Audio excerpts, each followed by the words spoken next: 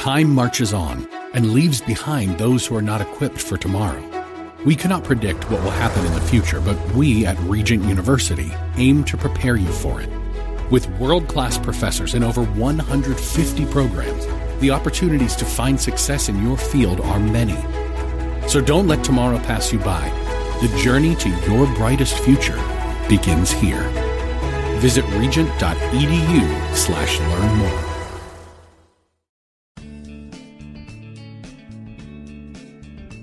Grace and peace to you, and welcome to Reaching for Real Life with Sean Azzaro, the senior pastor of River City Community Church in San Antonio, Texas. A church that exists to help people like you find the real life you were created for, and then find it to the full. And that's what Jesus promised in John 10:10. And today we hear the final message in the series called A Church for Real Life. And the vision is one that has the potential to impact thousands of lives right here in San Antonio. This is the mission and the responsibility of the church, which is you and me. The vision for a church for real life depends, though, on followers of Jesus stepping up and taking ownership. The message today is called, Now What? What do we do with this vision? You are going to get to look behind the curtain at the vision given to Pastor Sean. It's time for Reaching for Real Life. Okay, now what? What do we do from here? So we're part of this great church, this great mission, this vision that God's given us. Okay, now what? We started this whole thing by saying a church for real life is all about Jesus. It starts with Jesus. It's empowered through Jesus. It's going to be finished by Jesus. It really is. In fact, the whole idea of real life is from John 10:10. The thief comes to steal, kill, and destroy. But I came that you might have life and have it to the fullest. Have it more abundantly. That you might have real life is the way we've paraphrased it. And so that's what we're talking about. A church for real life is all about what Jesus Christ is doing, what his passion is, and what his heart is. Our mission is more people living real life by passionately following Jesus. Now, you remember in that first message, we broke down that phrase, church for real life, and saw that there's really three key elements of a church for real life in the phrase. The first is that a church for real life is a place to find life in Christ. So many people that we know, so many people that we care about are not living real life in Christ. They're far from him. There's a brokenness. It's a place to find life in him. We also saw that church for real life is a place to be real. Sadly, church is sometimes a place where I think, at least we have a reputation, and sometimes maybe it's true, to where we pretend and where we kind of put on that everything's okay, you know? And we talked about how that doesn't do any good. You know, church shouldn't be the place where you go, how you doing? And the first thing is fine, you know? Or even if you want to really juice it up, do it with a little more syrupy Southern, you know? I'm blessed, brother. I'm doing good. How about you? You know? And you're kind of like, ugh, you serious? But there's this artificial thing that can happen. And we saw that to whatever degree we fake it, we are stiff-arming the work of God's Spirit. We're stiff-arming the value of Christian community. It just doesn't work. There's got to be a sense where we open up and get real, because that's where God brings healing, where he brings life, where he brings restoration. So it's a place to find life. It's a place to be real. And we saw it's a place to reclaim the church, because the church has been pretty battered. The church's image, the idea of church has been pretty battered in our culture. There's a whole lot of people, and they're not just non-church people. There are a lot of Christians who say, oh, we don't really need the church. It's just me and God, and I'm just fine. And I just want to say that's messed up. Jesus said, I will build my church, and the gates of hell will not prevail against it. And we need to reclaim that idea of what we're supposed to be, of what the church is really about, of who we are. And folks, I hope through the course of this series you've been reminded several times. I want to remind you again, our world desperately needs real life. Desperately needs real life. You know, everybody who ministered and served at the different events yesterday got to see firsthand. And, you know, we're just talking about right here in our city. You know, we know all over the world there's need. We just got a team that came back from India, saw incredible need. We've all over the world, and there's great opportunities to do that. I encourage you. But the folks from yesterday realized within a half hour of here, there's unbelievable need and brokenness and desperation and pain and hurt and hunger. And if you think it's just there in those places that are kind of project-oriented, it's not. It's like in my neighborhood. It's in your neighborhood. It's all around us. This last week, I sat with a couple of different kids from our school, and just my heart broke for them because of what they're going through. Just struggles that have started in broken families, and you know, now a parent or a caretaker or a grandparent is really trying to just help and support and encourage, but there's just so much baggage there. And these are kids that I know. These are not bad kids, but they've been through such stuff and brokenness because of sin, not theirs, someone else's, But they're sitting there reaping the harvest. And it's all over. It's everywhere. We desperately need real life.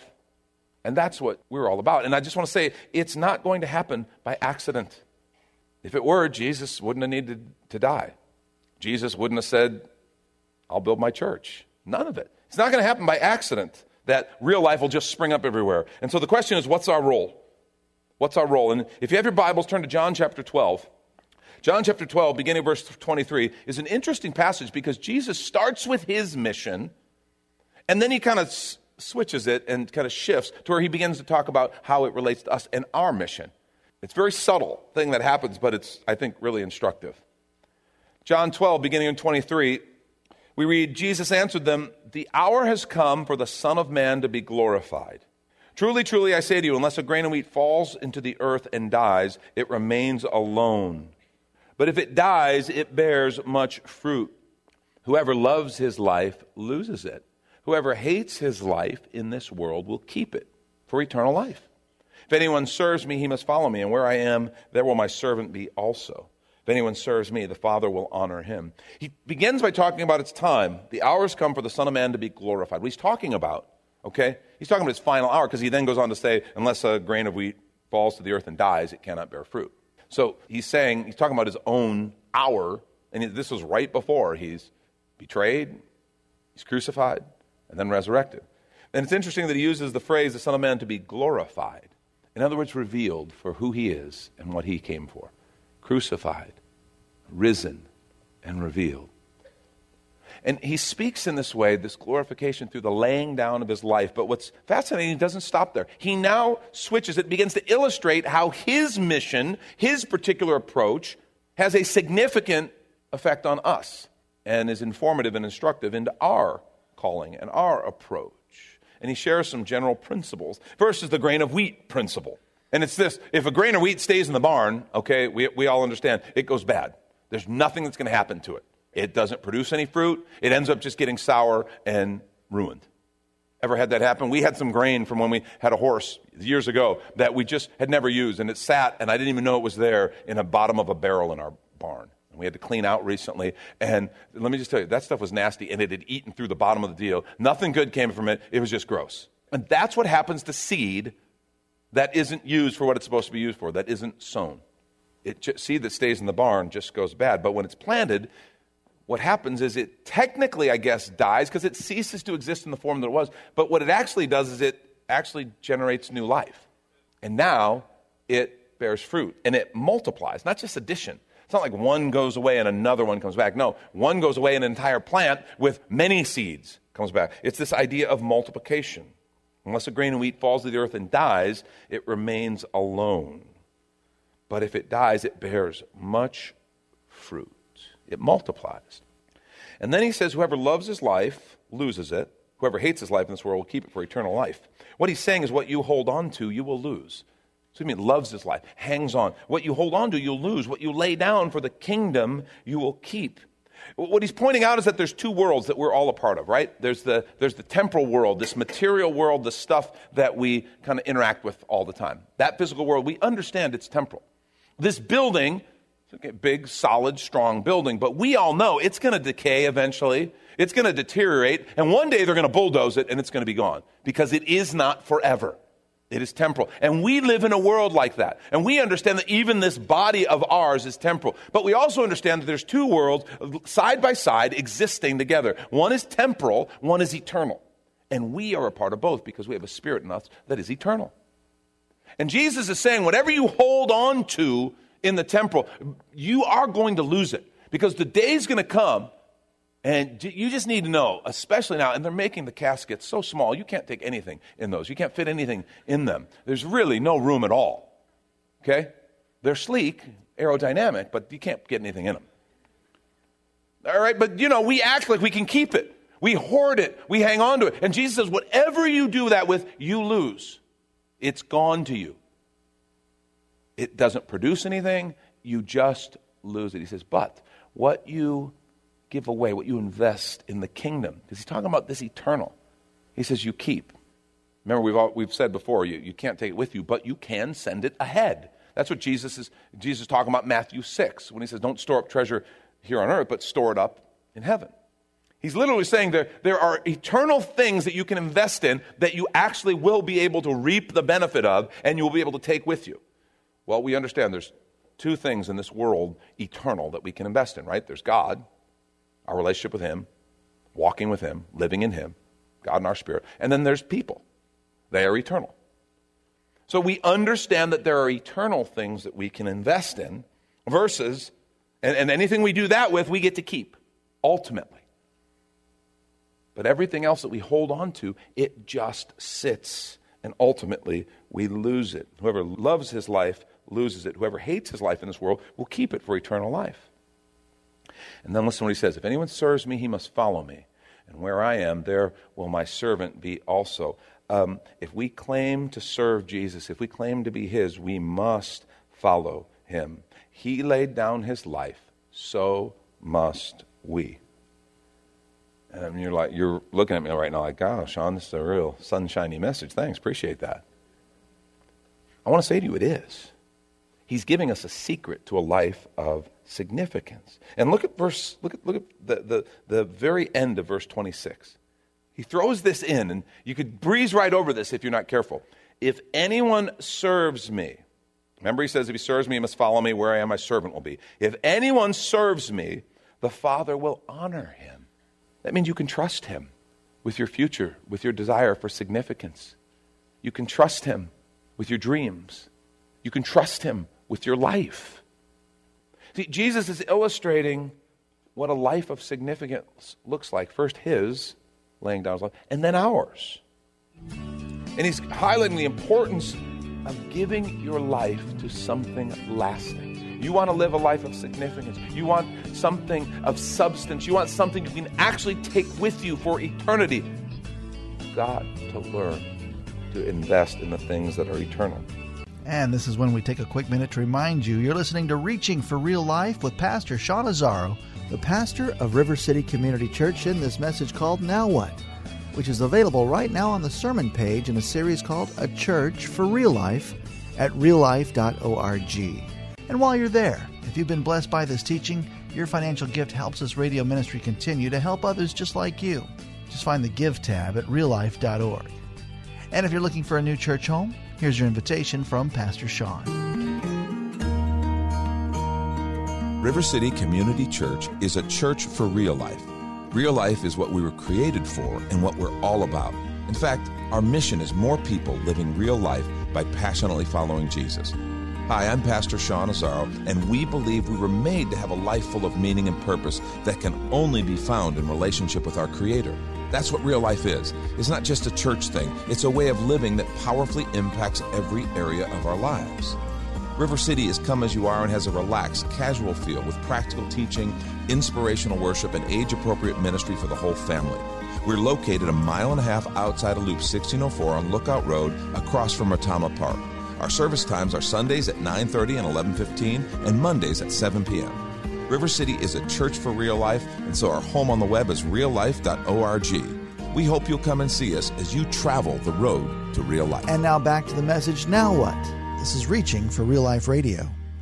And so the question is, if I can trust him with this, what are you giving your life to? Because we all give our life to something, don't we? We all give our life to something. What are you giving your life to? There's lots of things we can give our life to. Some of us might say, you know what it feels like, based on my actual time investment and everything, I'm giving my life to a career. And I hope the career will give back to me, but I'm giving my life to a career. I want to say to you, you're giving your life to a career, you're giving your life to something temporal. Not that there aren't eternal things that can be done along the way, but just got to be careful. Got to be careful, because it can be all about holding on to getting what I can get and then realizing far too late, oh my gosh, I gave my life to something that can't give back what I thought it could. Some of us may be giving our lives to acquiring stuff, acquiring wealth. You know, the scorecard is the bank account. The scorecard is how much stuff I have. Let me just tell you, that's the stuff that one day we've got to leave. And so many people have thought that's the key to fulfillment, significance, happiness, only to be really disappointed and realize, man, I got to the top of the ladder and it was leaning against the wrong building the whole time. I got somewhere, it's just not where I wanted to be. You can invest your whole life in your family. You can invest your whole life in people. You can invest your whole life in a lot of different things. What are you investing your life in? What are you giving your life to? Romans 12:1, Paul wrote it in a way that I think maybe we can relate to a little better. He says, I appeal to you, therefore, brothers, by the mercies of God, to present your bodies as living sacrifices, holy and acceptable to God, which is your spiritual worship. You see, most of us won't be called upon to martyr ourselves. Jesus was literally called to be a martyr so that we could have redemption. Our sins could be paid for on his cross. We could have life. There are certain Christian saints throughout history who've been called to be martyrs. And I can't promise anything for anyone. But most of us will not. And that's what Paul's talking about. He's saying, no, this isn't just about going and being martyred. This is about laying down your life as a living sacrifice, as a spiritual act of worship to the Lord. So as the question is, what are you giving your life to? I want to challenge you as we wrap this series up. I want to leave you with this thought. If you're taking notes, please write this down and remember this. I think a church for real life is a vision worth giving your life to. I think a church for real life is a vision worth giving your life to. Our mission, more people living real life by passionately following Jesus. I mean, imagine with me for a moment, more people filled with God's Spirit. You remember what the fruit of the Spirit is, right? Filled with the Spirit. The fruit of the Spirit is love, joy, peace, patience, kindness, goodness, gentleness, meekness, self-control. I mean, just think of those first three, love, joy, peace. Do you think we could use more of that in the world? Love, joy, and peace. Stop and think about that. And you don't even need to go far. Just think about your Thanksgiving table. How great would it be if everyone around your Thanksgiving table next week is filled with the Spirit and therefore is exhibiting the fruit, the natural byproduct of the Spirit-filled life, which is love, joy, and peace. Maybe some of you wouldn't go, oh, Thanksgiving. I'm thankful on Thanksgiving because it's only one day. You know, it's sad, but a lot of people feel that way because, we hang out, we in our families, our friends, our circles, we have broken people, lost people. Well, that's the good news. The good news is that we have an answer. Imagine more people filled with the Spirit. And let's go beyond our Thanksgiving table. Experience people walking in love and joy and peace. Imagine the difference in your office. Imagine the difference in your neighborhood association meeting. Think about that stuff. Think about people really filled with the Spirit. Imagine social media. Wouldn't social media be different? I mean, think about that. People just filled with the Spirit. And what was coming out was the fruit of the Spirit. That's our mission. I think it's worth giving our lives to.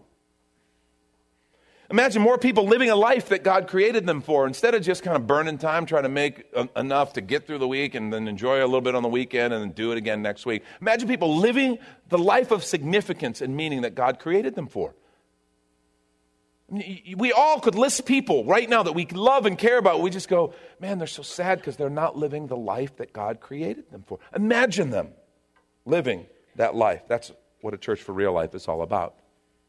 Imagine more people caring for one another, loving one another, really walking in community. See, that's what the church is supposed to be. We're supposed to be the model of what God designs for relationships.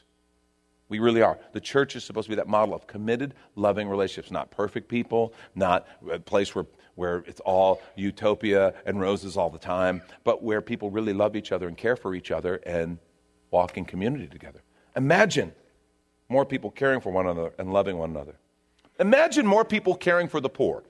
I mean, yesterday was just a little glimpse of what you can do when you care for. Imagine more people following Jesus and taking up his call to care for the poor. And not just give money. But imagine that we're talking about taking the poor into your community, and so that they now learn different life skills. They now have a network of people to help them. They now totally change because of the community that God places them in, and they become life-giving, contributing, multiplying followers of Jesus.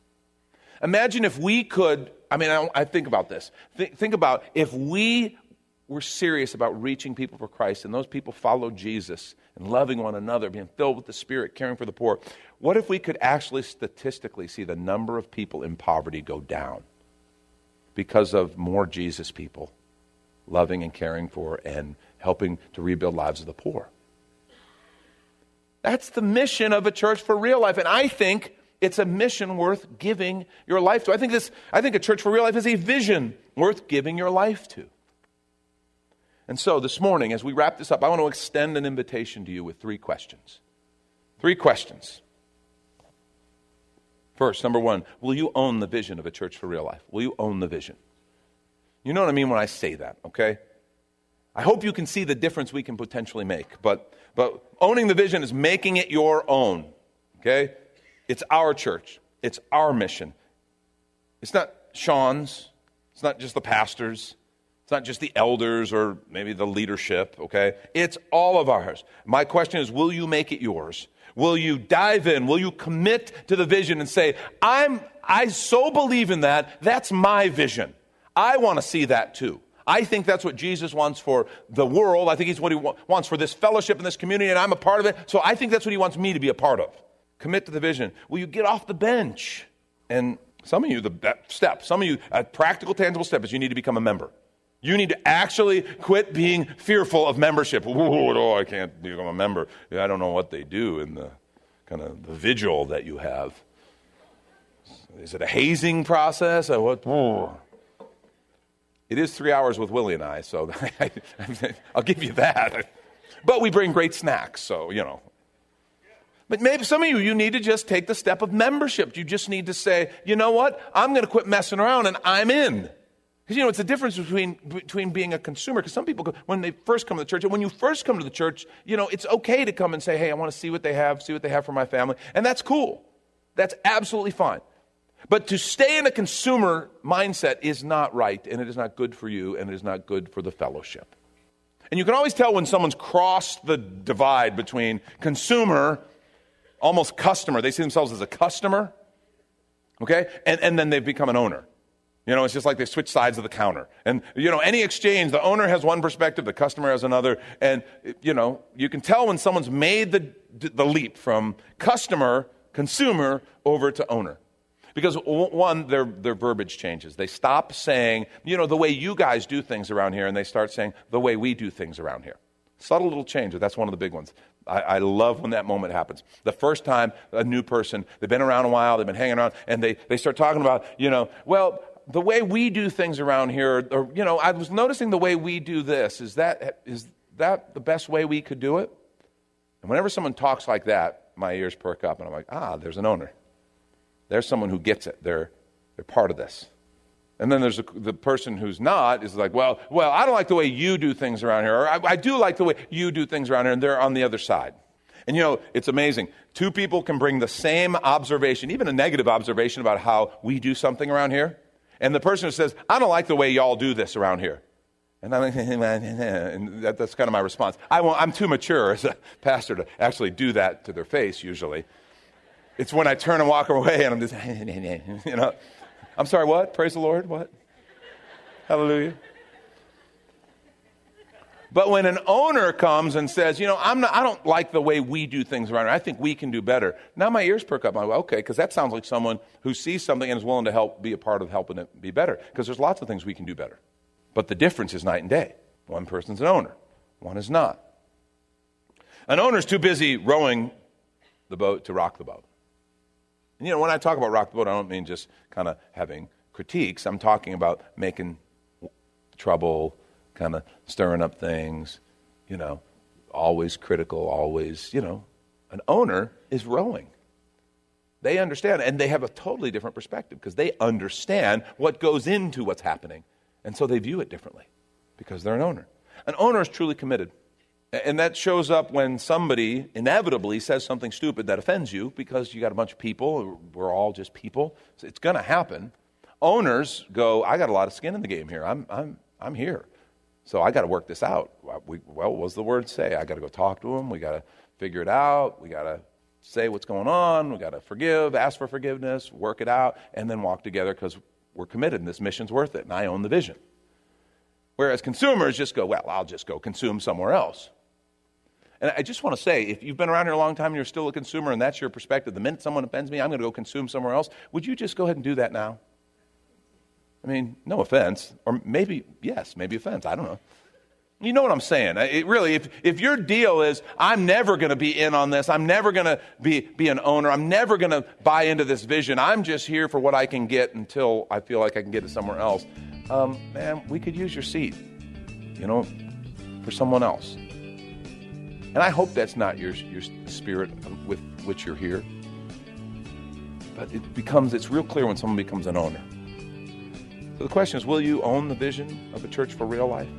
Because I think a church for real life is a vision worth giving your life. That's Pastor Sean Azzaro. You've been listening to Reaching for Real Life, and if you'd like to hear this full message called Now What, or this whole series, it's available right now on demand when you find a church for real life at reallife.org. And while you're there, we'd love to hear from you. Send us an email that this program blessed you, or even better, your financial gift helps this radio ministry continue. Please find the Give tab at reallife.org. But of course, you're invited to visit and join us at River City Community Church, located on Lookout Road right next to the Real Life Amphitheater. If you'd like to call the church, the number is 210-490-5262. As Reaching for Real Life is a service of River City Community Church. We hope you join us again next time for more Real Life. Cable news, noisy, boring, out of touch. That's why Salem News Channel is different. We keep you in the know. Streaming 24/7 for free. Home to the greatest collection of conservative voices like Dennis Prager, Jay Sekulow, Mike Gallagher, and more. Salem News Channel is unfiltered and unapologetic. Watch anytime, on any screen, at snc.tv and Local Now Channel 525.